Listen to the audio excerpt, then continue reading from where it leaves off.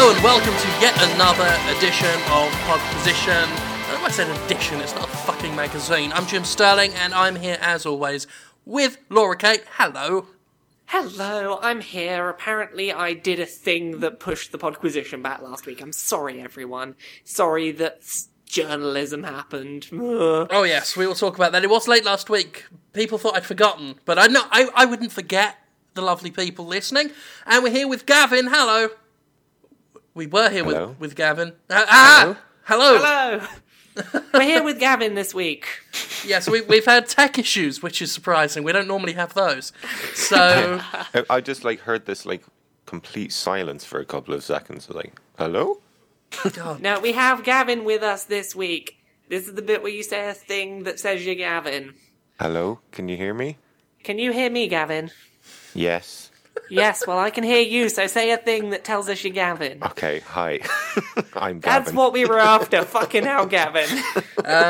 Many listeners now envious of Gavin, for he got to hear the podcast in its superior state, silent. So, last week was a bit late, mostly because you had a chat with a funny little man, didn't you, Laura? Yeah, should I talk about this story? So, Podquisition last week, I started the episode off as I did with Jim. Me and Jim had a little chat, doing our funny Peter Molyneux voices and making fun of how shitty Peter Molyneux is as a person.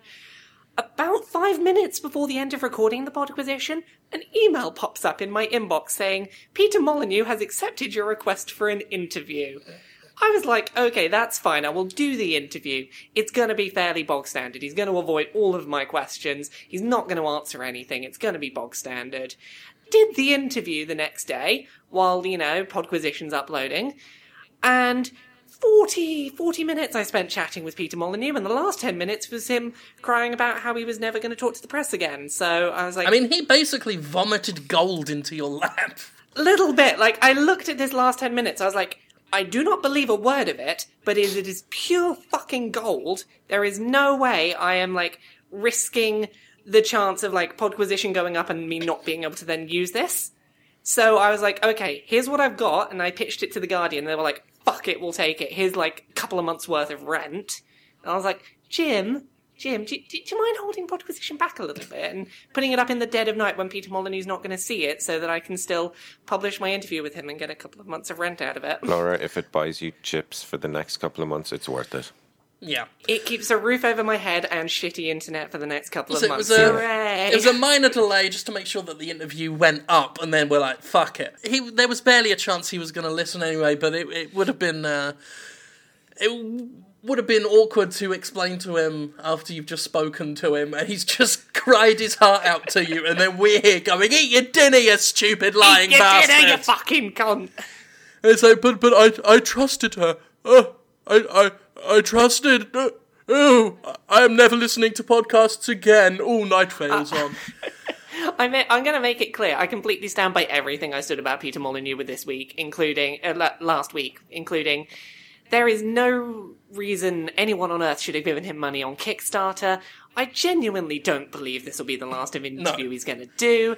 However, I wasn't going to turn down the opportunity to have pure gold on my lap and not sell it for a profit. Well, yeah, I think again. Sorry about that, everyone. You had to wait a couple more hours to hear us piss about wanking and stuff. Man, I genuinely kind of felt bad for him reading that interview. It was a really good interview. I read it, and I like how you did point out at the end that even with his big promise, he more or less implied he was telling other interviewers the same thing. Just, I'm never doing another one again, except for the next 5. Yeah. Well, that interview, it changed a lot in its final hour or so before posting, because, once I knew that, I got a bit of a heads up as to what was going on with RPS's interview from someone, and it was like, oh... Okay, well, if I spin this like this and do the sympathy angle, but then the cynical hard end, I can still be cynical, but definitely be the good guy compared to what's coming later today. Which itself is very cynical. I am very cynical, but fuck it, it got me a lot of good press, so yeah, I'm happy with that. I say sorry you had to wait for Podquisition. It was a very good interview, and I say that as someone who read the Rock, Paper, Shotgun interview, which of course has generated a lot of discussion this past week. And I really like Rock Paper Shotgun. You know, maybe starting the interview with, would you say you're a pathological liar? Not the best way to colour your interview. To open with that question, then not even let him answer the question. Like, he's not a pathological liar. He just gets too excited. He's not lying. He is getting excitable and saying things that will turn out to be untrue. I think he believes his own hype. You know, he entirely does. But I don't think he deliberately sets out to upset or let people down. I think he gets so excited, and I've met people like him before, actually. And he just gets so excited about something and says, "This is going to be so amazing, I can't wait," and then it just doesn't work out. He doesn't have the necessary, I don't know, is it a skill, the skills to make it work, or just the resources, but he doesn't have... Well, I think he's not a ground-level developer. He's a creative director, he's an overseer, he's the big-picture guy. We've heard stories before of developers hearing an interview or seeing an interview go out and then having a panic attack because it's like, we didn't know this shit was supposed to be in the game. We know this shit can't be in the game. Because I did a Jimquisition on Peter Molyneux on Monday, just because, you know, apparently everyone had to have a turn kicking the shit out of the guy. And I pointed out that maybe it would be a good idea, because Molyneux has never been the only guy working on his games. There are people who I think put a lot more of the work in to the games than him. And let them be the face of it for a bit, the guys who actually know what's going on. I don't think Peter Molyneux kind of has that, like, he's not in the trenches, you know? Yeah. Jack Attridge is the person at 22 Cans who needs to take over press stuff. Like, I interviewed him last year. He is much more grounded and has a much better idea of what's going on at that studio. It's like, hey, what on earth are you doing letting anyone other than him... Like, why would you let Peter Molyneux talk? The way he talked about it when, like, I was interviewing him is that he talks about it as blind alleyways. Like, there are things that people will try, and they are dead ends. The difference between Peter Molyneux and any other developer is that Peter Molyneux announces which road they're going to try going down before he knows whether it's a dead end or not, whereas other developers will go down the road to be like, okay, that's a dead end, let's not bother telling people about what's down that one. Most creative people, we will make that mistake, but we'll make it usually just once, and we'll realise once we let people down that you shouldn't do it anymore, that you shouldn't make promises that you don't know 100% yourself that you can keep, you know. It's why I never ever answer requests, actually. I never ever say, yes, I'm doing a song about X, because you never know, it might be shit. Yeah. Well, what I'll say about the RPS interview is, like, it got answers. And, like, I will say that I respect some of what it did in its attempt to be blunt and direct in order to get answers that needed to be done. However, like, it read to me, simply put, like, it read like an angry fan backer had written it, and had that been the context, I'd have said, yes, that's completely justified. There were certain points of that interview that I read, and I thought, this doesn't read like a professional interviewer, this reads like someone who is trying to be the interviewer who broke Molyneux. And there's nothing wrong with trying to break Molyneux, but that's not necessarily professional. Well, here's the thing. I mean, Peter Molyneux has promised that if you break him and you look inside him, there is a prize in there that will change your life forever. So he's just trying to see what's inside the Molyneux. And the prize will then turn out to be an emoticon in Fable 4. Yeah, and also you'll get to have a drink, an actual pint with Molyneux down the pub, and he won't show up because he's got somewhere to go. So yeah, I mean, I'm less scornful of the interview overall. I think so. You know, I think the criticisms that it was overly brutal have weight, but at the same time, very few interviews have ever, like, made him face what people are thinking. I don't think he's really read much in the way of what angry backers have to say. He can shield himself from all that stuff. And interviewers generally sort of don't like hold a mirror up to the guy and say, this is what people are thinking. So it was nice that he kind of... I say nice, none of it was nice, but it was... No. I think it was ultimately for the best that he got a chance to face that. Then again, I mean, I don't know how much of a lesson he'll learn from it, because even in that interview, he was already crafting himself a nice little story of how the Rock Paper Shotgun interview was going to quote mine him, and then how he was... like, trying to predict the headlines, which I always think is a very disingenuous thing for an interviewee to do, is to... say something and then say, oh, I bet you'll use that for your headline and make me look bad. It's like, you're already trying to paint a picture before the article goes out, which he's very good at doing. Yeah. Well, it's interesting. Like, the big thing that, like, has stuck with me since both my piece and the RPS one went up is that, considering the timeline, the RPS interview happened, it was the final interview of the day before I was granted my interview. So it was RPS's interview, as far as I can tell, followed by mine the next day.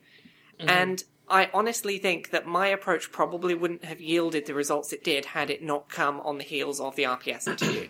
Like, for all of the complaints I have about the way the RPS interview was conducted, I think that it is probably the only reason that my approach yielded the results it did. And that the fact he was slightly broken by the RPS interview, I think, is the only reason I got anything out of it. It's funny you said the word broken, and that's kind of, well, everyone obviously interprets things differently, but when I was reading the article and the interview, that was the word that popped into my head. Like, he sounds broken, and I know a lot of the criticism he gets is justified, but it did genuinely make me sad when he was talking about how him and his family got death threats, and I was like, yeah, that's... Oh, that's not on, yeah. Yeah. It is hard to, the problem is, it is very hard to sit down with that man for an extended period of time and maintain the cynicism and skepticism that you need to treat him with.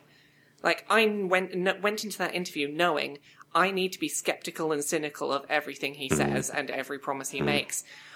But it's very difficult to stay that way when you've sat there. And even if he's done it before, even if he's going to do it again, it is very hard to sit and listen to a man who sounds defeated talk about basically the stuff the stuff I quoted in that interview and the way he did, and to not have that little bit of compassion, that little bit of you that wants to believe him. Well, that's why they warn you.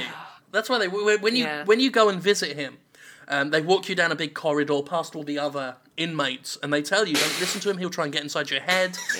You start trusting him, and then you sit in a chair in front of the big glass. It's a Silence of the Lambs reference is what I'm doing, listeners.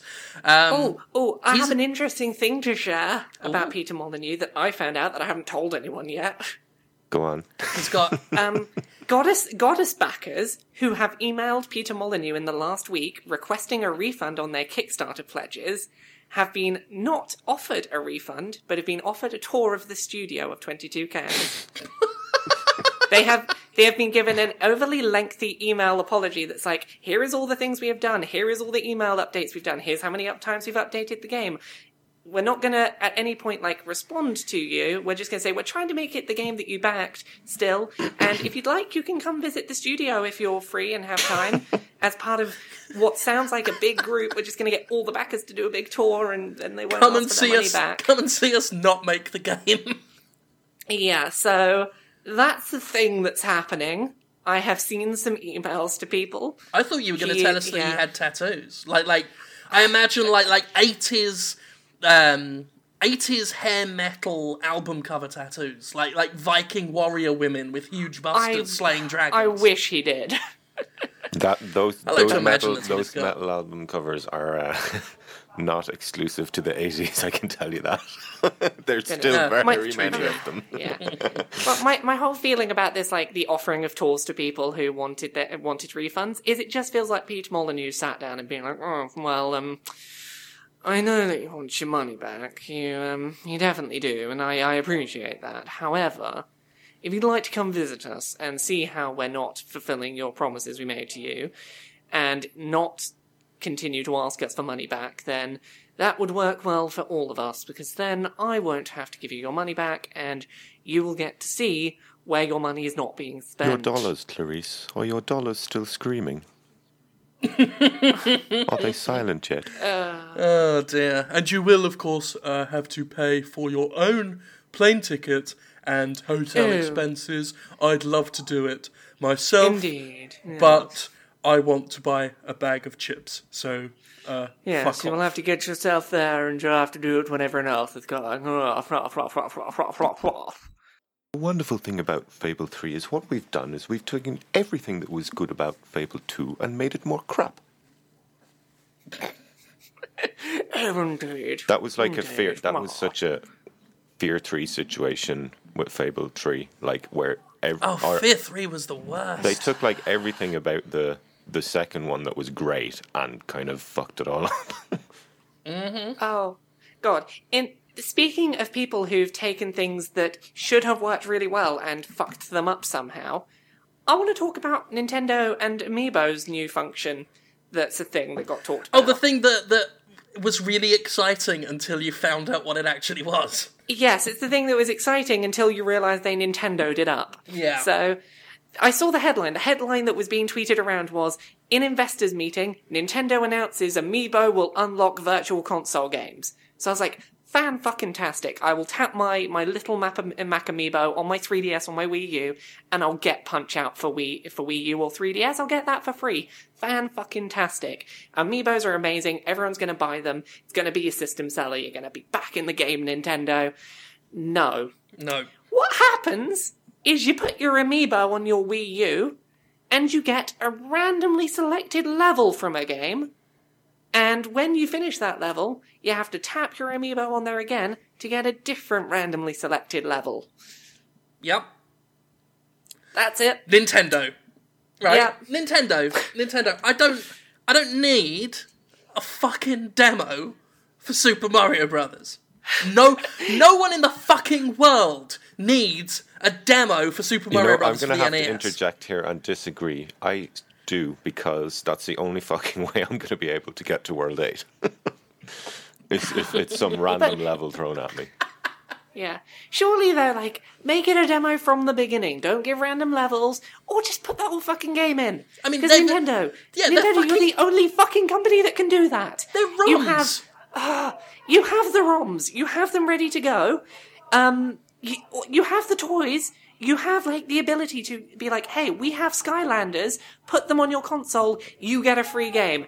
Every one of your figures is going to unlock some retro game. It's going to cost you fucking nothing, Nintendo, and it's going to be the greatest fucking thing you ever did. Everyone would love you, they think you were the fucking greatest. I was just going to say, let's be honest, the NES games they sell should not be $5.99. They should not. They should not be they're ROMs. They are ROMs, sir. Here's how much proof it is that they are literally just ROMs.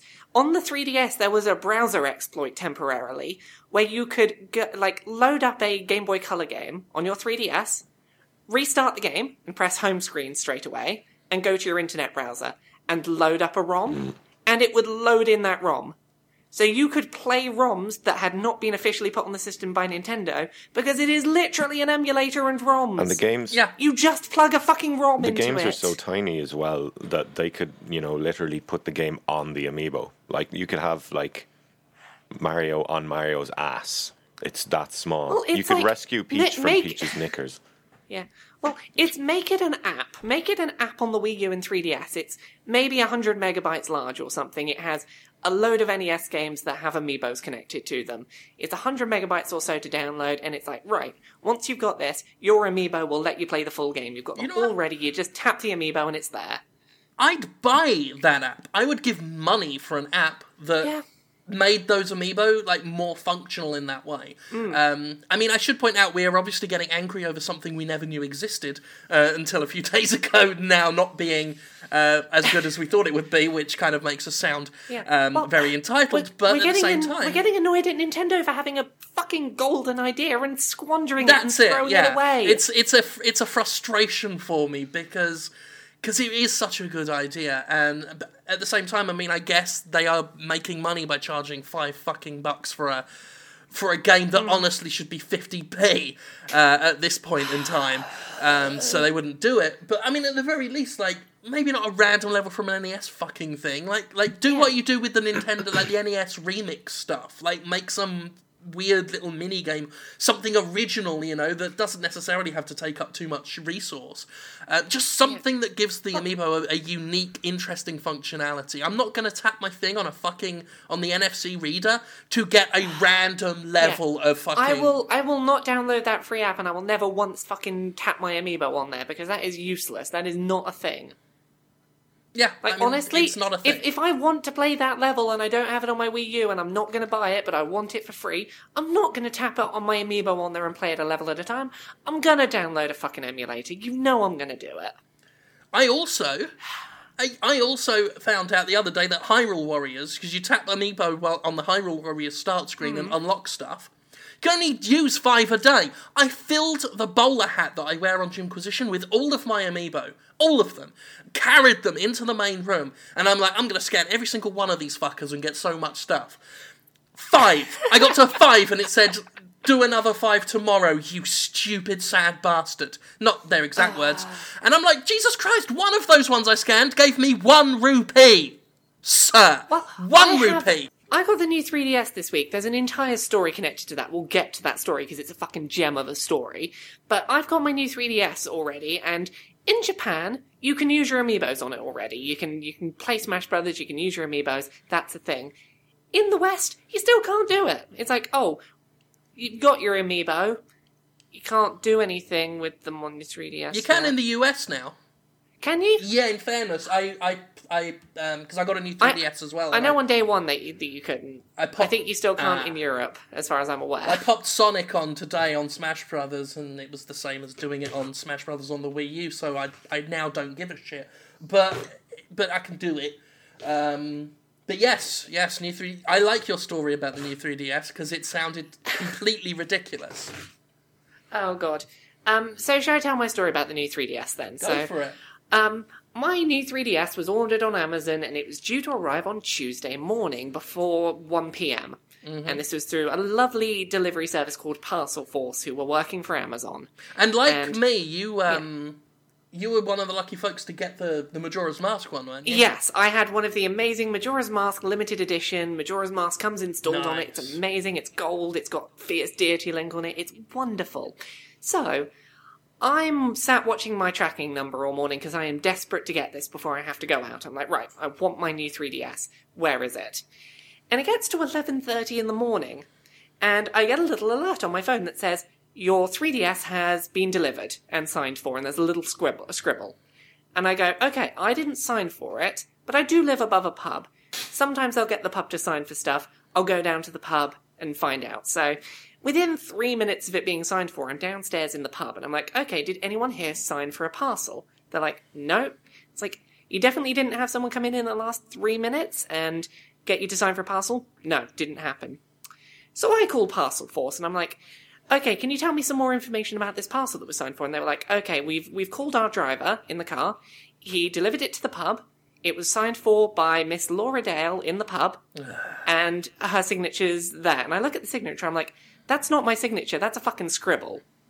And no one in the pub has signed for it, and no one has seen a parcel delivery man come in. So they're like, okay, we'll talk to the driver. And they talk to the driver, and he says, well, the driver's going to come back to the pub and talk to whoever it was and find who signed it so that you can find out where your parcel's gone. So I was like, okay, that's good. We can work out where in the pub my parcel is. I sit down in the pub and I watch this unfold. The Parcel Force driver drives back up to the pub, 3DS box in hand, puts the 3DS on the desk, doesn't get a signature and walks straight out. This is half an hour after that driver claimed that I had signed for it. So clearly, the driver had forged a signature and faked delivery, and still had my 3DS. I mean, I admire the cheeky goal of the bastard. But, well, fucking hell. Initially, my assumption was that he had realised it was a Majora's Mask new 3DS, and he was just that desperate to get one. He's like, I couldn't order one on Amazon, couldn't do it, gotta have this one. This is my only way to get one. I mean, that's it. Considering how rare it is, like, it's a fear that could be grounded. It was my fear. Turns out, probably much less sinister. He had to get it to me by 1 o'clock. He was probably running late on his round and forged the delivery in order to still get his bonus for delivering everything on time, and probably would have delivered it at some point that day anyway. However, I'm still pretty convinced that he was trying to steal it because it's made of pure magic and gold and rarity. Well, at the same time, I mean, the dude took the piss, and doing something like that could very well be, I mean, essentially claiming you did the job and you didn't do the job is not on. Well, this is the thing. Is like, yeah, I mean, it's pretty much the direct opposite of his job. Yeah. Well, what he did. From what I can tell, the guy got fired. Wasn't my intention. It seems like he got fired from hearing from his bosses because Basically, it's a case of, hey, we don't know for certain that he was going to deliver it. What we do know is that he forged your signature, claimed he'd deliver it to you, and still had it with him. I mean, and that is fraud. And I don't like celebrating any kind of job loss, but at the same time, like, that's actual fraud. That is fraud. You gotta wonder you're how... claiming I have my thing that I don't have.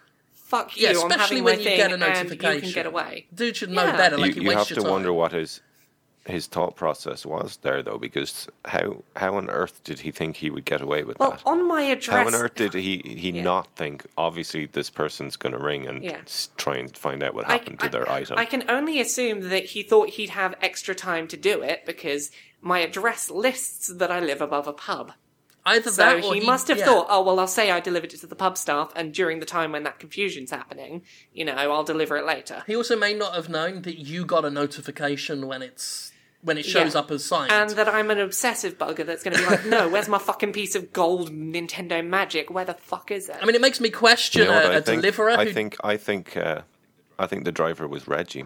I think he delivers these things himself personally, and when he saw who it was, he was like, fuck no, she gives out about my product on her podcast. I'm not delivering this to her. This is another one for the eBay pile.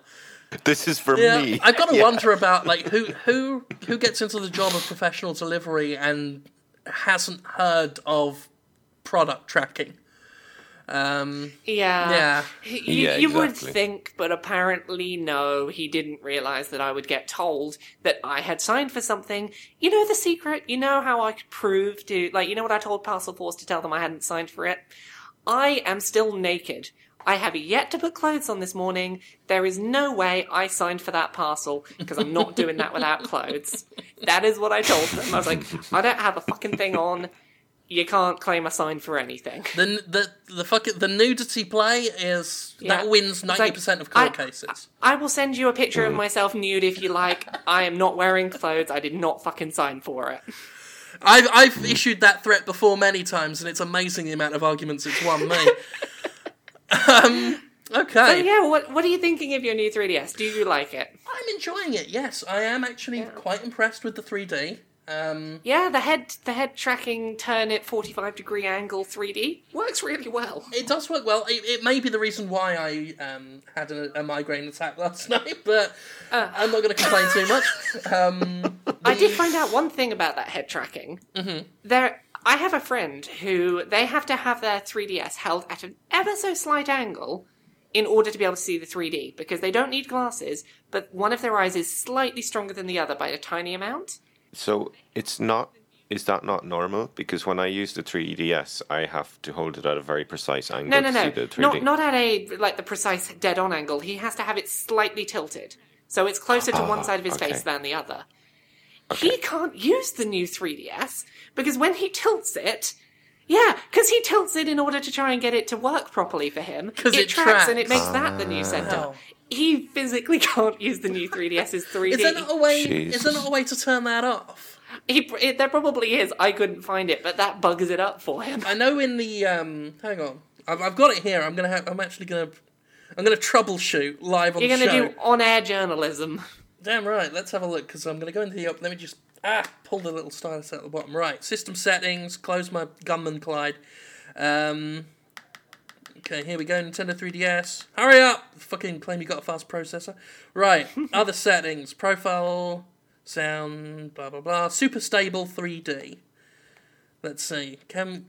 Super stable 3D, on or off. You can turn it off, so your friend can use it. Then. My friend can use it, but they can't use the super stable version, because it was just like, he had to turn it slightly to make it work for him, and the more he turned it, the more it was like, no, stop making the spot that doesn't work, follow me. God damn it, you're just too stable! Otherwise, I do like it. It does feel faster. I like the potential for the amiibo stuff, even though the amiibo stuff tends to be nothing but potential.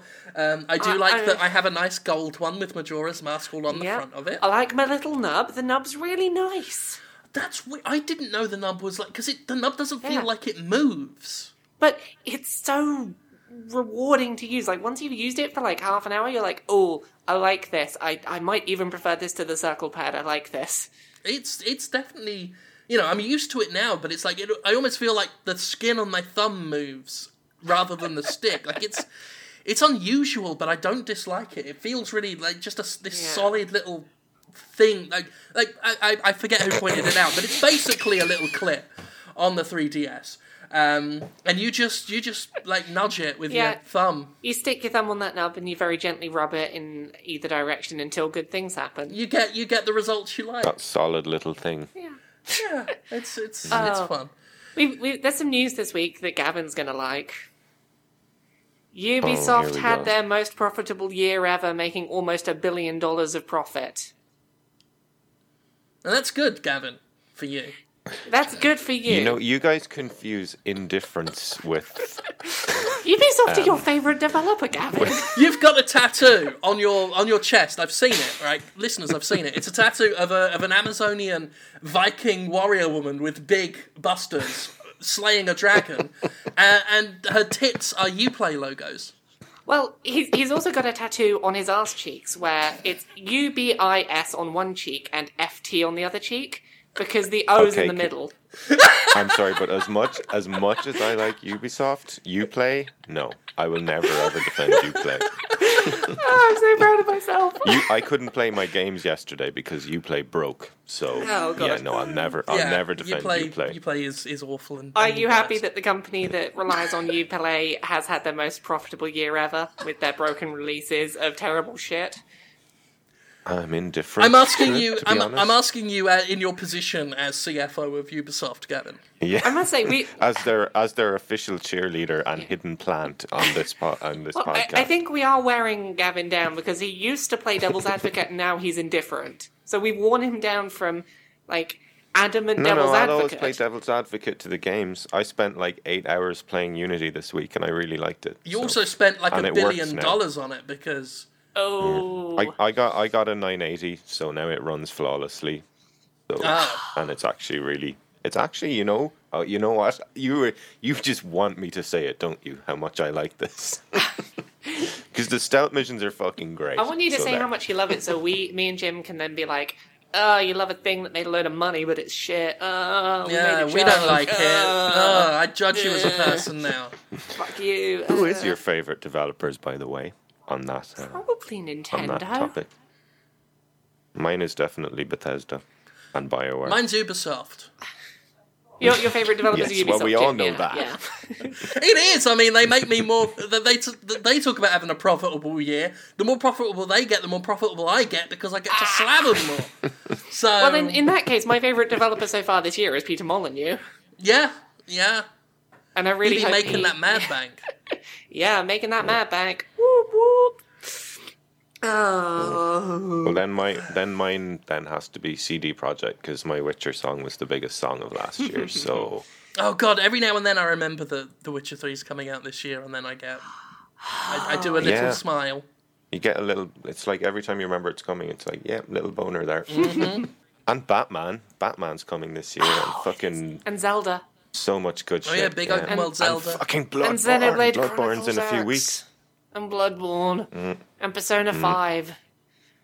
Can you imagine if it was like last year and every single one of them was an utter disappointment? I really hope not. I just want one of these to be good. I want Zelda, Bloodborne, Persona 5, or Xenoblade Chronicles X. I want one of them to be fantastic. One of them just needs to be the best thing ever. I'm not massively... After the Batman Origins, like Arkham Origins, I'm not as stoked for Arkham Knight, but, I hope it's good. Witcher, I'm really into. Darkest Dungeon already came out, at least on Early Access, and turned out to be really nice. Yeah. I'm actually... Because I'm still on that Resident Evil kick, so I am looking forward to Resident Evil Revelations 2, which is out pretty soon. Hopefully that's good. I like what I've seen of it on, footage and stuff.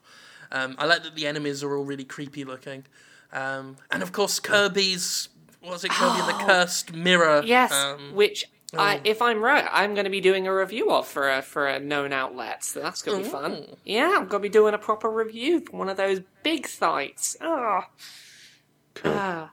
I have a story this week, and it involves my real life and how someone in my life acted a little bit like my life was an early access game this week. So, I don't know, have either of you heard the story of my conditional engagement yet? No. Okay. I mean, I know that you have had one because you told Briefly. us, yeah. Okay, Yeah. this is a fun story. So, my girlfriend came home from work a couple of days ago, and she sat on the sofa eating cheesecake in her pajamas, scraping the topping off cheesecake. Just sort of scraping the topping off and eating that and leaving the base. And I'm on the other side of the room, about 12 foot away, working at my computer desk. And she turns around and just says, "You know what? I really love you. Do you want to get married?" And I was like, "Is that are you serious?" And she was like, yeah, I'm being serious. I was like, "Okay, yes." And we then hugged, and then I started to ask questions. I was like, "So is there a ring here?" And she was like, "No, I saw a ring. It was about £3. Haven't done it yet. I'll give you the ring at some point." And I was like, "Could you have, put down the cheesecake and walked 12 foot across the room to ask me over here?" And she was like, "Yeah, probably could have." I was like, and was there not, like, you kept hinting there was a plan of how you were going to tell me? It's like, yeah, I had a plan. I gave up on it. I couldn't be bothered to wait.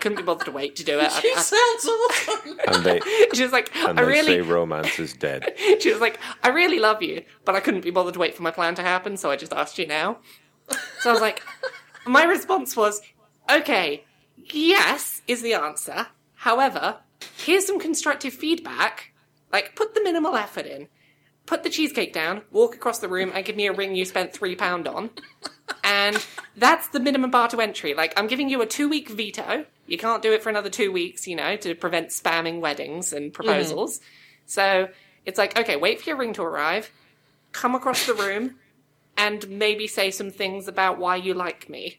And then then you'll get your actual yes. So you've got a conditional yes. So she has on the condition that you redo, like, you take my feedback on board and redraft the proposal. She has to issue a patch for the proposal. Yeah. That's the thing. So she has proposed, and we are conditionally engaged. Our engagement is in early access. Like, some of the features are there. Like, the yes is in place. The framework of asking and the answer is there. But a lot of the, like, extraneous features, like the ring that means I can tell my parents and show them the ring on my finger, like, that feature's not in there. Mm-hmm. It's like, we will consider this a release when she puts in those other features and updates it. Well, conditionally, congratulations from Thank myself. You'll get a full Let it never be congratulations later. said that the romance is dead. So yeah, that's my early access proposal. So I'm kind of engaged-ish, assuming that she finishes patching the proposal. Well, Like, that's we know awesome. how She early sounds like a acce- keeper. Well, we know how early Yeah. access games go. Like, there's no guarantee that she's going to finish the rest of the required steps to have a full release. Like, this is like the 1.1 release, and like, we want the full 2.0, like, finished release. Nice. So that's. Someone made the really interesting observation that, like, you clearly work as a writer because you gave constructive critique and then made them redraft. Mm-hmm. So yeah, I just like that you should walk over here and say some nice things about me first. It's like, put down the cheesecake, spend £3 on a ring, walk over here, and maybe say some reasons why you like me. That's your minimum bar to entry to me properly accepting that this is a full release of proposal. So that was my week. I love you, Tilly. Please don't hate me for telling that story. I have a friend whose method of proposal was literally he bought the ring, came home, walked into the kitchen where the fiancé-to-be was sitting, threw it on the table, and walked out of the room. And amazingly, he got a yes. Well, she got a yes. She just got a yes where it's like, this is a yes where you don't get to tell your family or mine until I've got a ring I can show off. Like, spend £3 on a ring. Even if it's only £3, just spend like £3 on a ring. Trying so hard not to do Beyonce right now. Yes. Trying so hard. If you liked it, then you should have put a ring on it. And I don't 'Cause see I a was ring on this singing that. finger yet, Yeah. so, it's I was singing that song in the shower. Oh, God. Maybe that was you that put that song into my head because of this story. I was trying to figure out why I was singing that song in the shower. Oh, no, it wasn't actually. It was because I was thinking about Kanye West being a dickhead to Beck. The best part of the whole story is when I mentioned that there's like, is there no ring? She looked around my desk and was like, you've got a bottle opener on your desk. And she picked it up and I was like, no, you're not giving me that as a ring. I am not showing that off to my parents that I have a bottle opener on my finger. You get me a ring. Oh, early access is fun.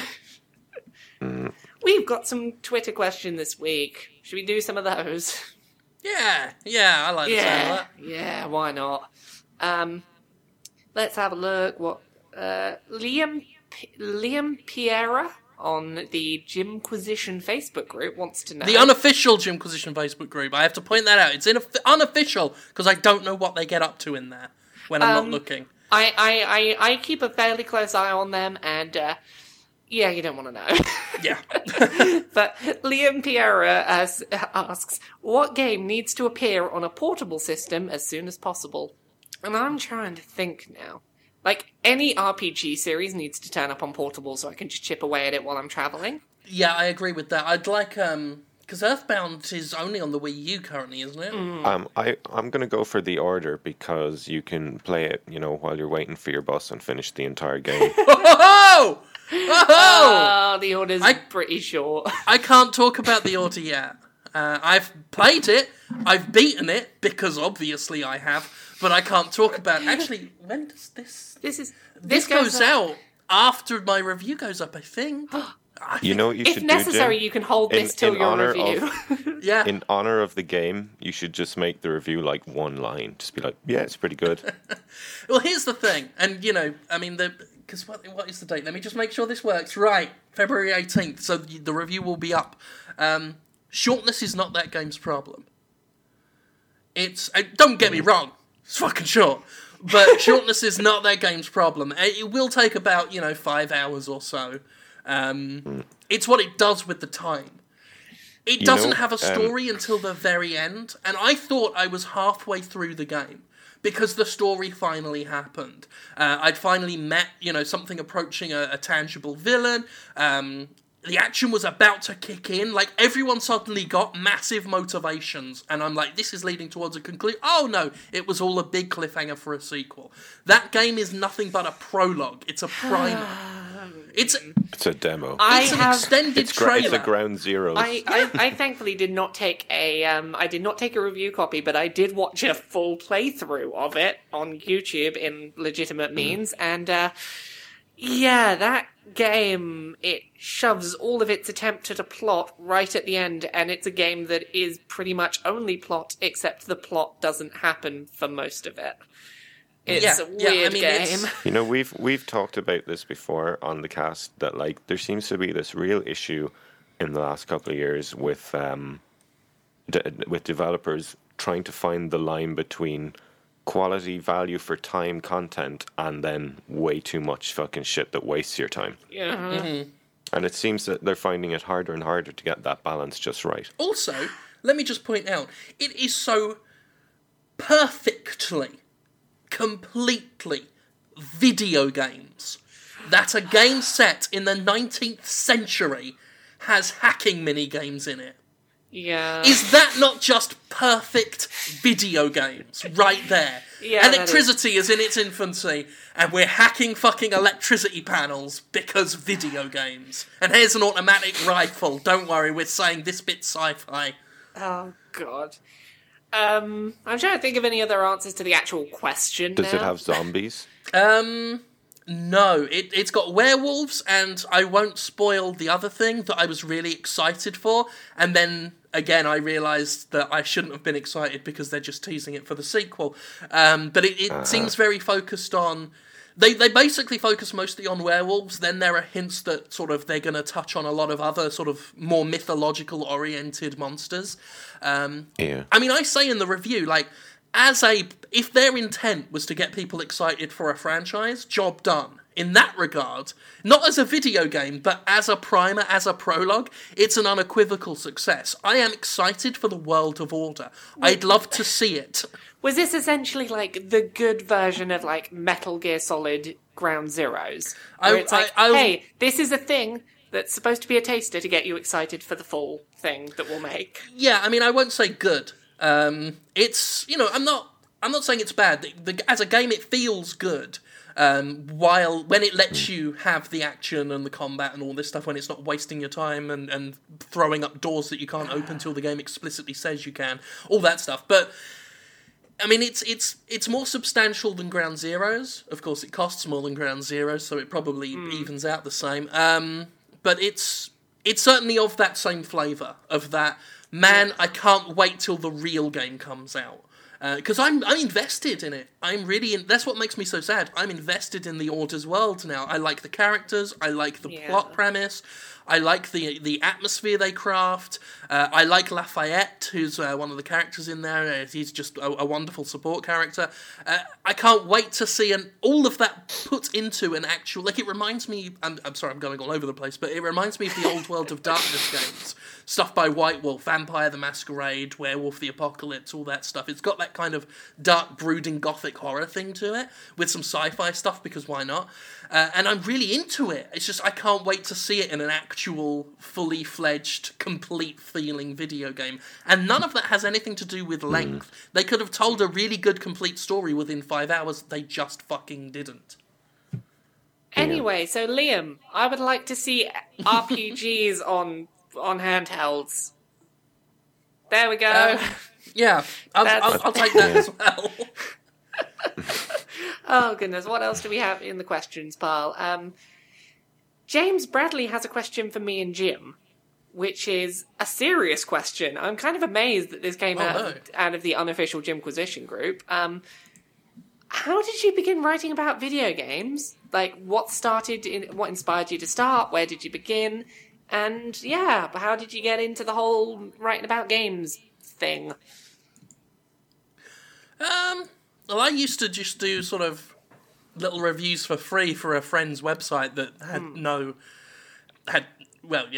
real readers. And then I considered that I liked writing, I liked video games, and a friend of mine who used to work in computer programming and video game programming said, why not try and make a job out of it? And so I did. I emailed a bunch of people, emailed IGN, all those kinds of guys. GameSpot, all this. Very few, no one got back to me, except IGN. Dave Clayman, who ran IGN Insider at the time, gave me a commission, said, pitch an idea for an article. My friend who worked in game programming also worked on the Data East failed arcade game Tattoo Assassins, which was this legendarily shitty Mortal Kombat ripoff. And so I interviewed him, talked to him about the history of that game, and I got to write this really nice article about the history of Tattoo Assassins. Armed with that, I then read Games TM magazine that had sort of... It was talking about various industry jobs, one of which was, games media. And Destructoid was mentioned in there. And it sounded like a fun place. It said they paid, which helped. So I sent Nero an email, lied to him. I said, I'm a big fan of the site. I'd love to write for you. Hadn't heard of them until that day. He got back to me and they just gave me a chance. And so that was that, really. That's really nice as stories go. What's my story? I completely screwed up my exams in school and came out of school with 0 qualifications. And my entire plan for life had been predicated on going to university. So I was suddenly like, oh, okay, I have no plan for what to do with life. So I started working this dead-end job in a supermarket, and I was trying to find something to do to keep myself occupied during really boring days.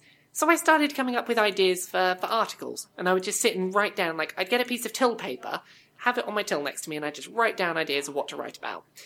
And eventually I got my first job was an unpaid job for a conventions website for the London MCM convention, which did not pay, but it got me a lot of good feedback from an editor and a lot of good connections with PR companies and got me on a lot of the right mailing lists.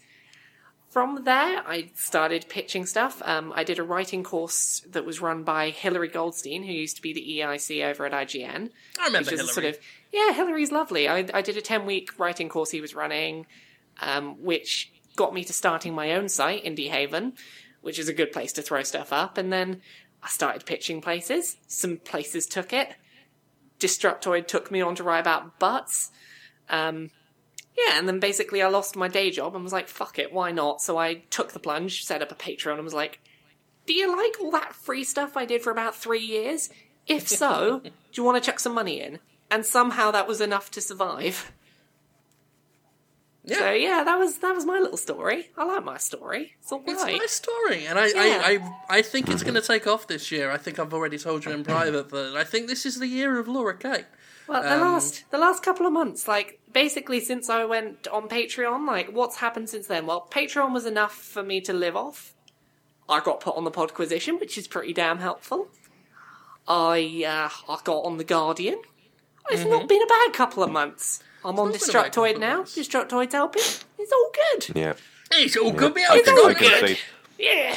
I can now say to my mum, oh, that podcast I do every week, oh, yeah, it's with this girl who writes for The Guardian. Yeah. Legitimacy. Know that name. Mm-hmm. Yeah. That's the name I use when I talk to my parents. It's like, oh, yeah, I got published in The Guardian. I think I got published by them once a year ago, and that was when they realised it was actually maybe going to be a job. I was like, yeah, The Guardian. The Guardian paid me for work. The Guardian. Nice. I don't even tell people the publications. I just I type on my phone, patreon.com/Jimquisition, and just show it to people and say, are you going to get me that drink now? Yeah. I'm just like, you're... and then they look at it and then they go, you should get me the fucking drink. It's difficult to gauge people's reactions when you tell them about your work in the gaming industry, actually, because some people have very wildly varying reactions. Some people will get really excited, and then other people will kind of look at you and go, really? Yeah. Well, isn't that a bit cheesy or whatever? Well, that's like, anyone that I don't know for certain is into video games. My thing is like, oh yes, I write about tech culture and the video games industry for various newspapers. That's how I pitch it. It's like I got published by a newspaper's website once. So yeah, I write about tech culture and video games for The Guardian. Yeah.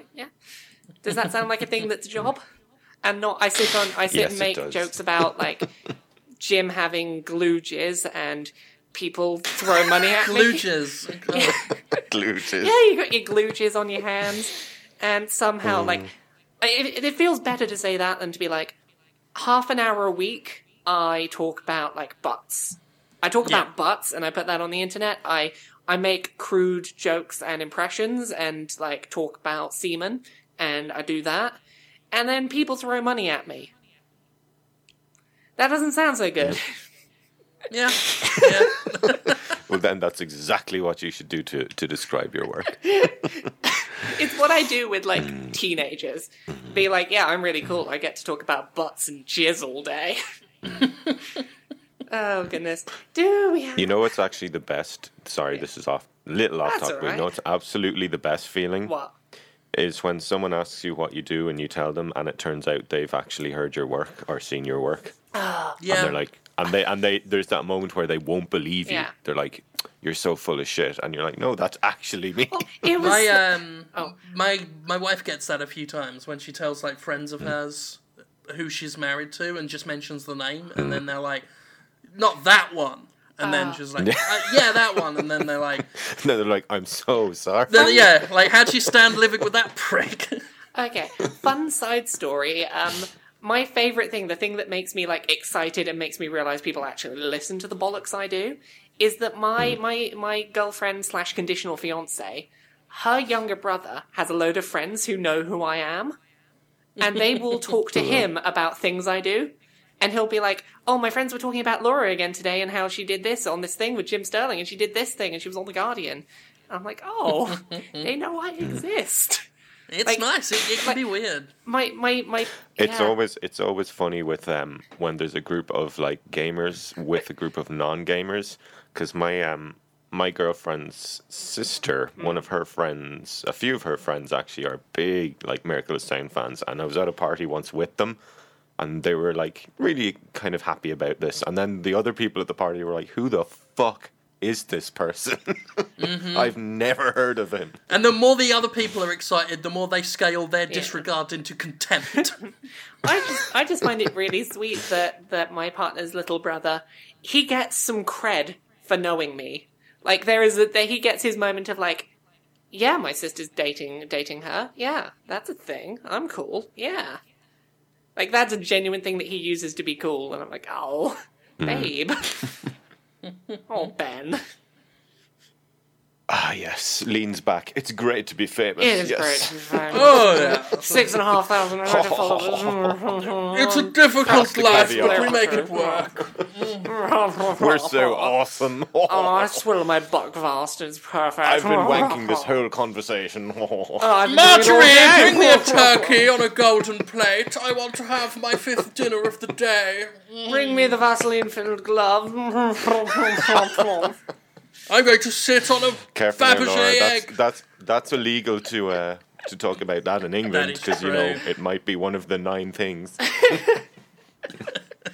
Oh, dear.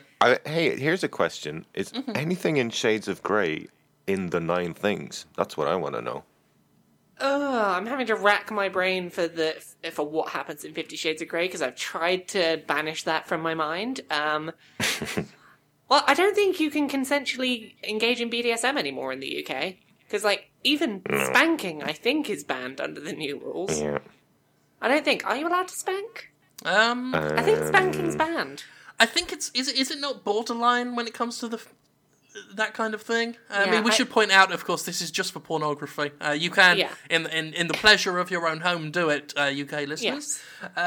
But I want to say there's some, like, it's allowed with very, like, strict...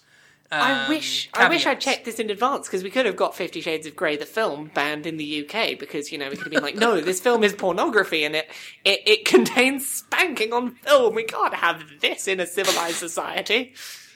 Is there actually anything graphic in it, or is it all very... No, thin? it's I've all heard it's very cutaways. soft, fucking... It is. It's very soft, like, in what you actually see, but all of the emotional abuse and creepy stalking behaviour and fucking creepy stuff is still in there.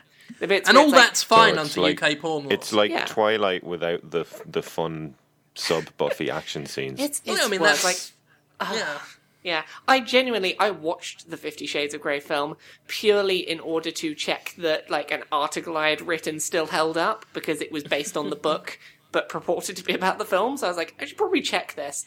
And, my goodness, yeah, it is an hour and a half to 2 hours of just... I am going to creepily follow you. I'm going to make you sign my sex contract. I am going to emotionally abuse you into this relationship, and a I'm never sex going to let you go. contract? And that's the they- big driving Wow. plot of the Wow. first Yeah, story, the, isn't it? the whole first book is about trying to get her, this virgin who's never engaged in any sexual activity of any sort. She's never so much as masturbated, and getting her to sign a sex contract that says, you have to do everything I say, have sex whenever I want, however I tell you, and you're not allowed to look up information on sex or BDSM, and you can't do anything, and you've got to do everything I say, and you can never leave this contract, and it's legally binding, and you are completely locked into it. And if you don't sign this sex contract, then you will never have sex, and you'll be unfulfilled forever, and I will never teach you the ways of my magical sex life. And That is speaking the of entire... And once again, I will say, and we thought romance was dead. Yeah, that That's is the fairly accurate. I mean, I'm speaking as a kink fan myself. I mean, I have had to sign so many creepy, ambiguous sex contracts. I've got a stack of paperwork going up to my bloody knees. Well, here's the thing about the problem with this book. The contract, in theory, is not a problem, because it's kind of a thing that mimics what actual BDSM is like, where it's like, okay, let us agree to consensual lines beforehand, and have something that says this is where our lines are and where we don't want to cross, and blah, blah, blah. Sure. The Consent's problem a is, huge deal. yeah, the problem is, she is coerced into signing it through alcohol and aggressive intimidation. She's misled into thinking it's a legally binding contract. She's given no say in how it's worded, and she's not allowed to change it. And when he decides he wants to change it, when the male character's like, oh, this contract stops me from doing this really dirty stuff I want to do, he'll convince her to cancel the contract while he does his really dirty stuff. Then he'll be like, contract's back in place now. Like, he will get rid of the contract whenever he feels like it, because he's a fucking scumbag. Yeah. It's a really fucking creepy film. I read a page of the book once, and I mean, it's not exactly Marquis de Sade, is it? It's pretty badly written. Like. Yes, it is. it is Twilight fanfiction that the names were replaced, and she took out the bit where vampires bit people. Which I think they should have kept in. Yeah, it's part of the BDSM. Just do a Dusk Till Dawn thing. Like, it's this, soft porn, borderline Red Shoe Diaries pulp, and then just suddenly vampires at the end, and Cheech Marine and Danny Trejo are there. That would have been a much better book and or film, I think, definitely. Yeah. I'm trying to think, is there anything else on the docket that we haven't talked about this week? I think we've covered all the good things, all the juicy slop, all the gossip. Yeah, all the gossip that I care to chat about. Anyway, I think we're good to just hammer this over the hill. So, Laura, people would love to conditionally support you. How could they conditionally do that? Well, the way they can conditionally support me is they can conditionally follow me on Twitter at LauraKBuzz, which is where I tweet about all the stuff I conditionally do. Conditionally, the same day as this podcast goes up, I'm going to have a new episode of Laura's Gaming Butts up on Destructoid, conditionally, about the butts of the Halo series. So you can go to Destructoid and search Laura's Gaming Butts, Halo Butts, and you'll find me conditionally talking about the butts of Halo. And other than that, just follow me on Twitter. Or maybe Patreon. Patreon.com/LauraKBuzz. Go to that too. Fuck, I almost forgot. Give me fucking money. Gotta make that hustle. Yeah, gotta make that hustle. Gotta make that mad cash. Just stacking that cheddar. Cheddar! How about you? Because you are kind of a pop star. How can people find out more about that? You can follow me at Miracle of Sound on Twitter, and you can also head over to YouTube and see my brand new song on Guardians of the Galaxy, which is a jaunty little 70s style number, complete with brass and strings and very old sounding guitars. It's rather good, if I do say so myself. Awesome. Thank you. I've been getting a lovely response this one. I think it's rather interesting and well done.